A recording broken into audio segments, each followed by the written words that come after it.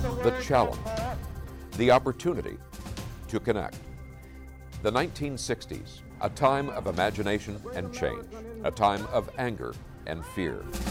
The 1960s, a program called Challenge. Good evening, ladies and gentlemen. Looked at our connections, our divisions, through the lens of faith. Nearly 60 years later, during these challenging times, we'll take a new look at our divisions, our connections, in a new program called Challenge 2.0. A popular social media post notes that the late CBS News anchor Walter Cronkite read the news and kept his opinions to himself. This resonates with some at a time of polarization that rivals, if not exceeds, that of the 1960s and 70s. And information that conflicts with personal opinion is viewed as fake. In reality, Cronkite pointedly revealed the difference between government accounts and the reality of the Vietnam War. Most Americans then obtained their information from news operations that were viewed as a public service, not as a profit center, and there was no social media. How changes in the news media is impacting what we hear as information, and how changes in our attitudes is impacting what we believe we hear and what we believe of others. In this episode of Challenge 2.0, we visit with two veteran television news journalists. Well, we're very fortunate to have with us two veterans in every sense of the word, April Zepeda, who is a former television news reporter, and Peter Frerichs, who is an active television news photographer. So, April and Peter, thank you so much for joining us today. Thanks for having us. Yeah, thanks for having us. You know, as we talk about the media and some of the topics that we're going to be discussing, I think very often people use this term, the media, and view it as a monolith, and just everybody is sort of this collective, without understanding that we have different motivations, we have different backgrounds, we have different experiences. So what I'd like to do is ask each of you to go back to the early part of your career and talk about what motivated you to go into broadcast journalism. You know, essentially, what were your goals? One of the things that is kind of germane for my background is the fact that I grew up in a third world country on the other side of the world, and actually grew up in a time when there was no television in this country. And so because it was also the 1960s and 70s, which were very turbulent periods. And so there was, as growing up, there was a real curiosity and to look at what was happening around the world. And I had a brother in Vietnam, so I was interested in that. We made sure that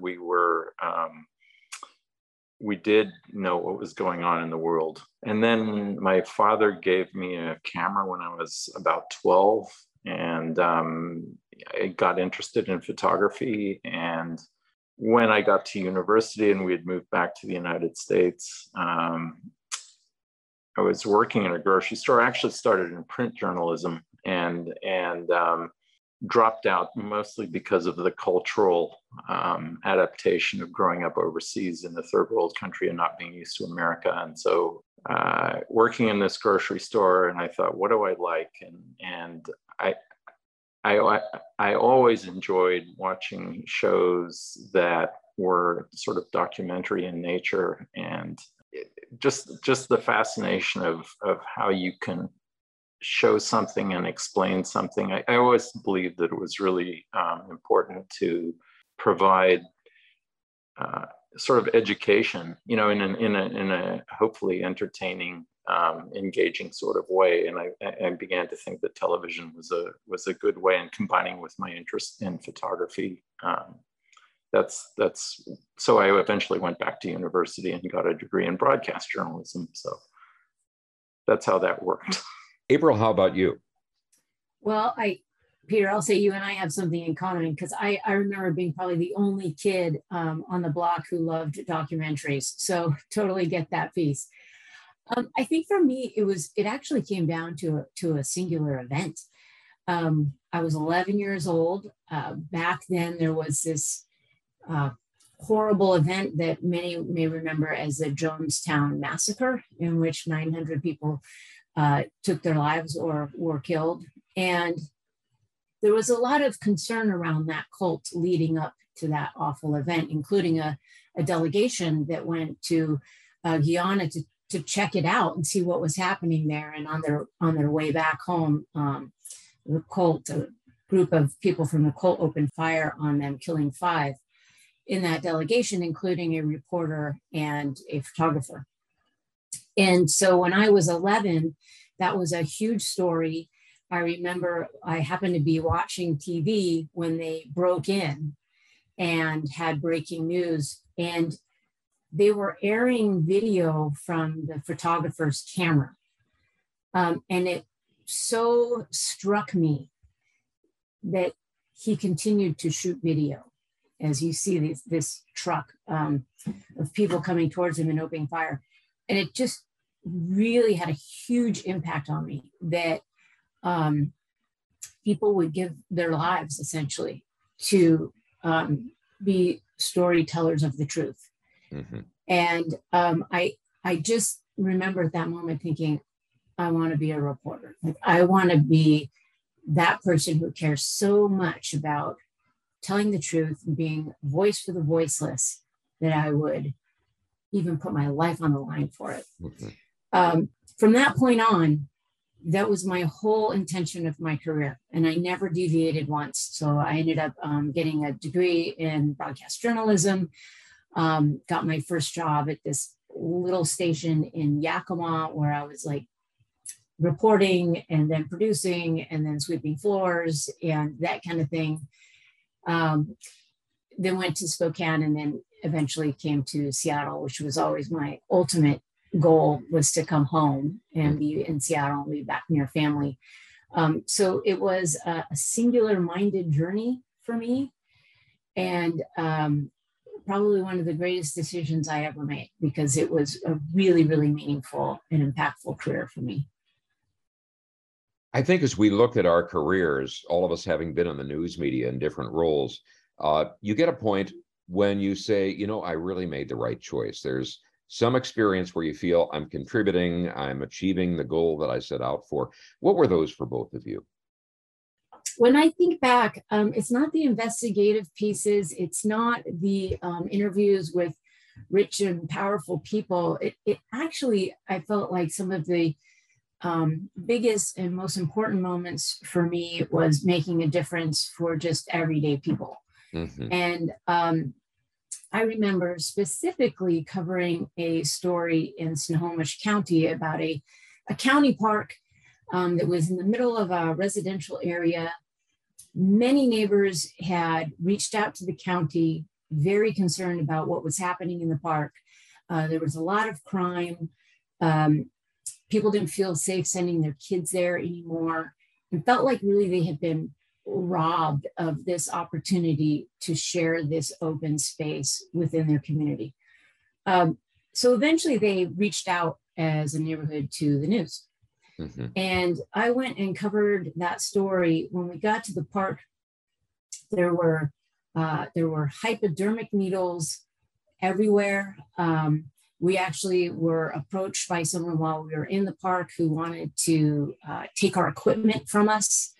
It became really quickly apparent that this really was a real problem. So we decided the way we would handle it would be actually just to do a live shot and just simply walk through the park and show people what that experience would be. And after we finished that story and aired it, the following day, the county sent out an emphasis patrol. They sent out a cleanup crew and immediately took action. And it just made me realize that that neighborhood had tried and failed to get change. It was the media's involvement that finally really drove that change. And it was those kinds of stories that I felt were the exclamation point on why I chose to get into the business. I think for me, you know, I've done a fair amount of freelance work that is not really news related. It's more working for NGOs. Mm-hmm. overseas filming stuff for them, and I think that's been some of my most meaningful work. I remember we were in Peru up on the Altiplano. We were probably at like 11,000 feet or something, and doing a piece on a small farmer, because this is a program on micro grants to farmers, and we were in the guy's field, and there are no roads in this place. We actually had a four-wheel drive and drove through the country, and he met us on horseback, and he actually got home faster than we could, because there were little swampy areas and rocks and old rock fences left over from probably the Incas, and so we had to drive around all that stuff, and he could go straight home. But it was right after 9/11, and he just very quietly said, I'm sorry about what has happened in your country, and expressed his sympathy for us, and just things like that, connecting with, showing that this person who most of us would never even think of is aware of what's happening, and it just humanized the whole situation. It's that sense of connecting our world with their world, and building empathy. There's a sense of polarization and disregard for the news media, and given that polarization and the belief in a news outlet that echoes your views, and the disbelief or even terming as fake those that don't echo your views, to what sense is there any justification for that? What are your viewpoints of that? And go ahead, April, if you tackle that first, and then Peter. There's a couple things happening there. One, I think people are being funneled into in some situations, fewer choices. So for example, when I was doing news, we had the PI, in addition to Seattle Times, we had the Seattle Weekly, there was even the Stranger. There were more places where you could choose media that might have a variety of different viewpoints. And there's less of that. At the same time, there is 24-hour news coverage, and it takes a lot to fill all that time. And so since you can't fill it with constant content, you've got so many more pundits and subject matter experts, and then they are sharing a lot about what they think everything means, and theorizing.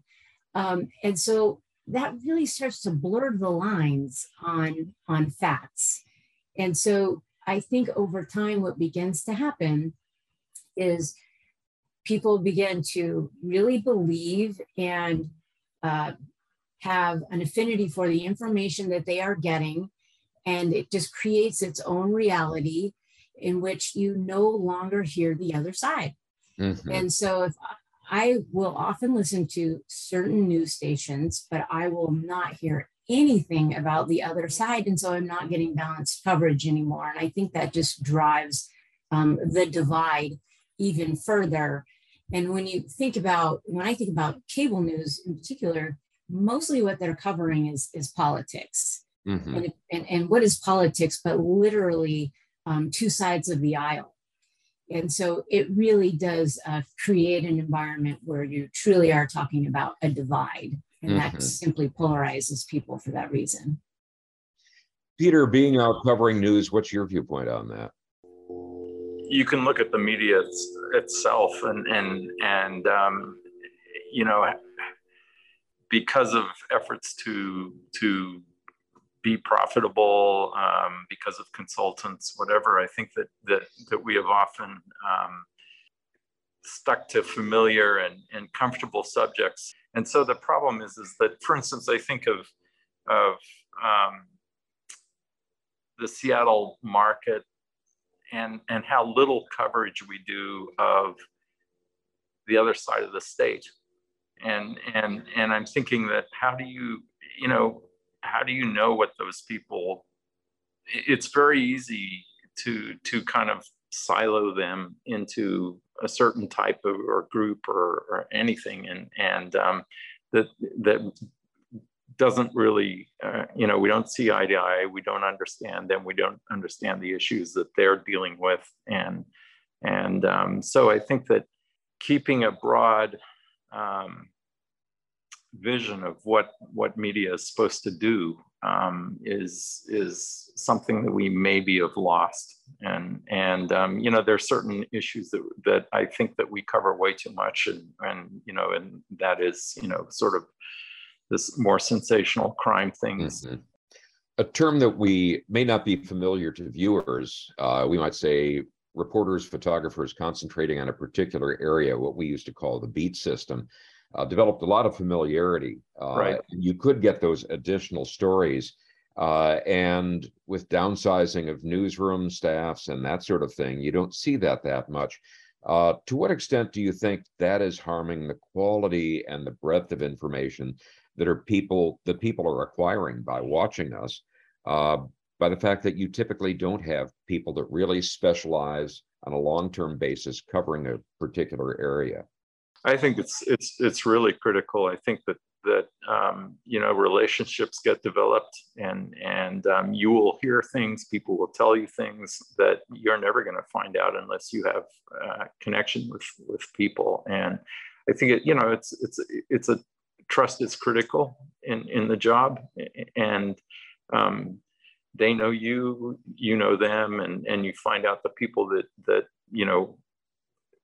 you can build a relationship with, and I think that it's why we've gotten away from a beat system. I never really understood, and it just, I think that's something that we definitely should try and get back to as much as we can.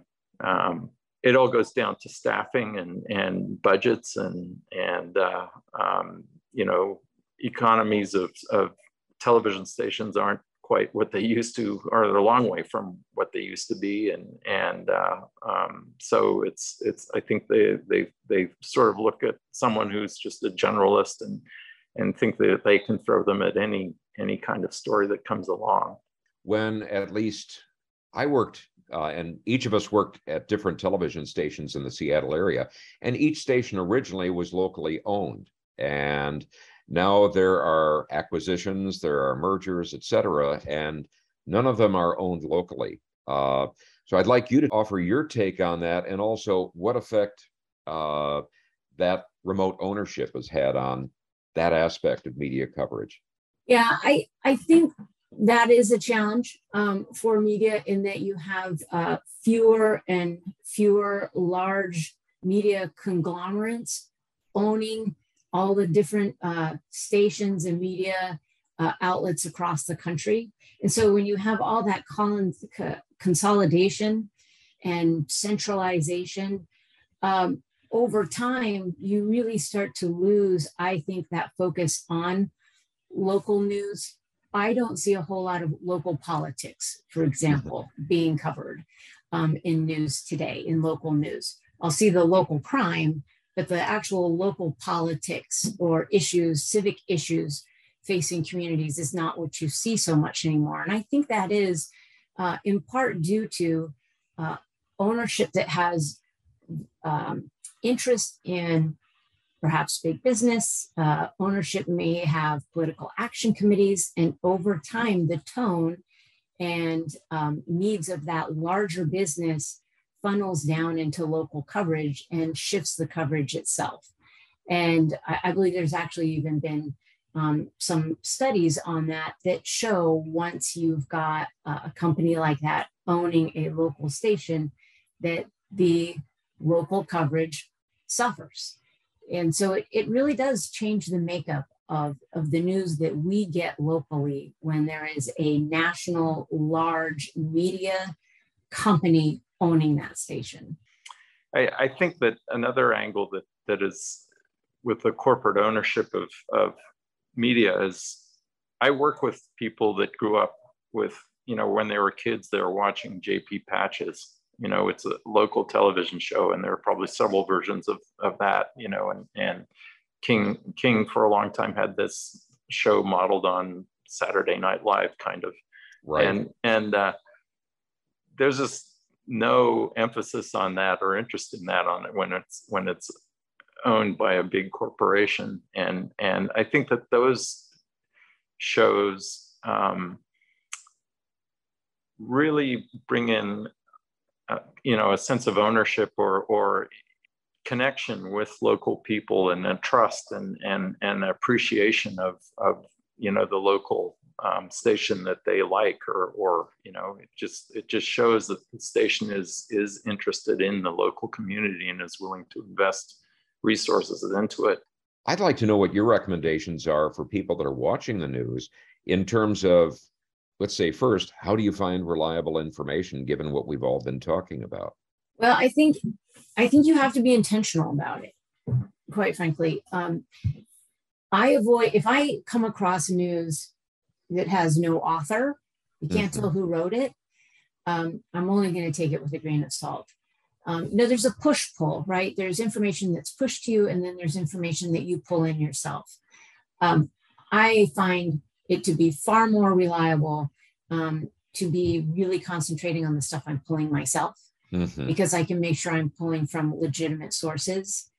What I have found is, because we are seeing that polarization in the media, I might have a favorite publication that I'm reading, but it's going to be a bit of an echo chamber. It's going to be speaking to me because that's the kinds of things I'm interested in. And again, I'm not hearing the other side. So one thing I have started doing is I pull my news from the AP and Reuters. You know, they provide, they are a news source to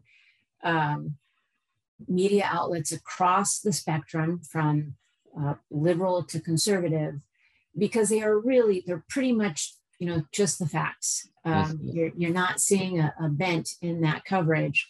And I just find that if I'm pulling from those two sources, I am more likely to be able to make my own decision about how I feel about a certain event, because it's not being fed to me.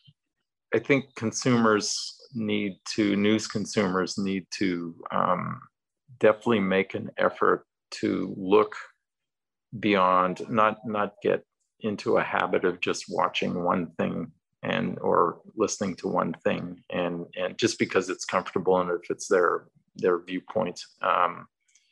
And I think it's always been important and critical, but it's even more critical than it has been in the past.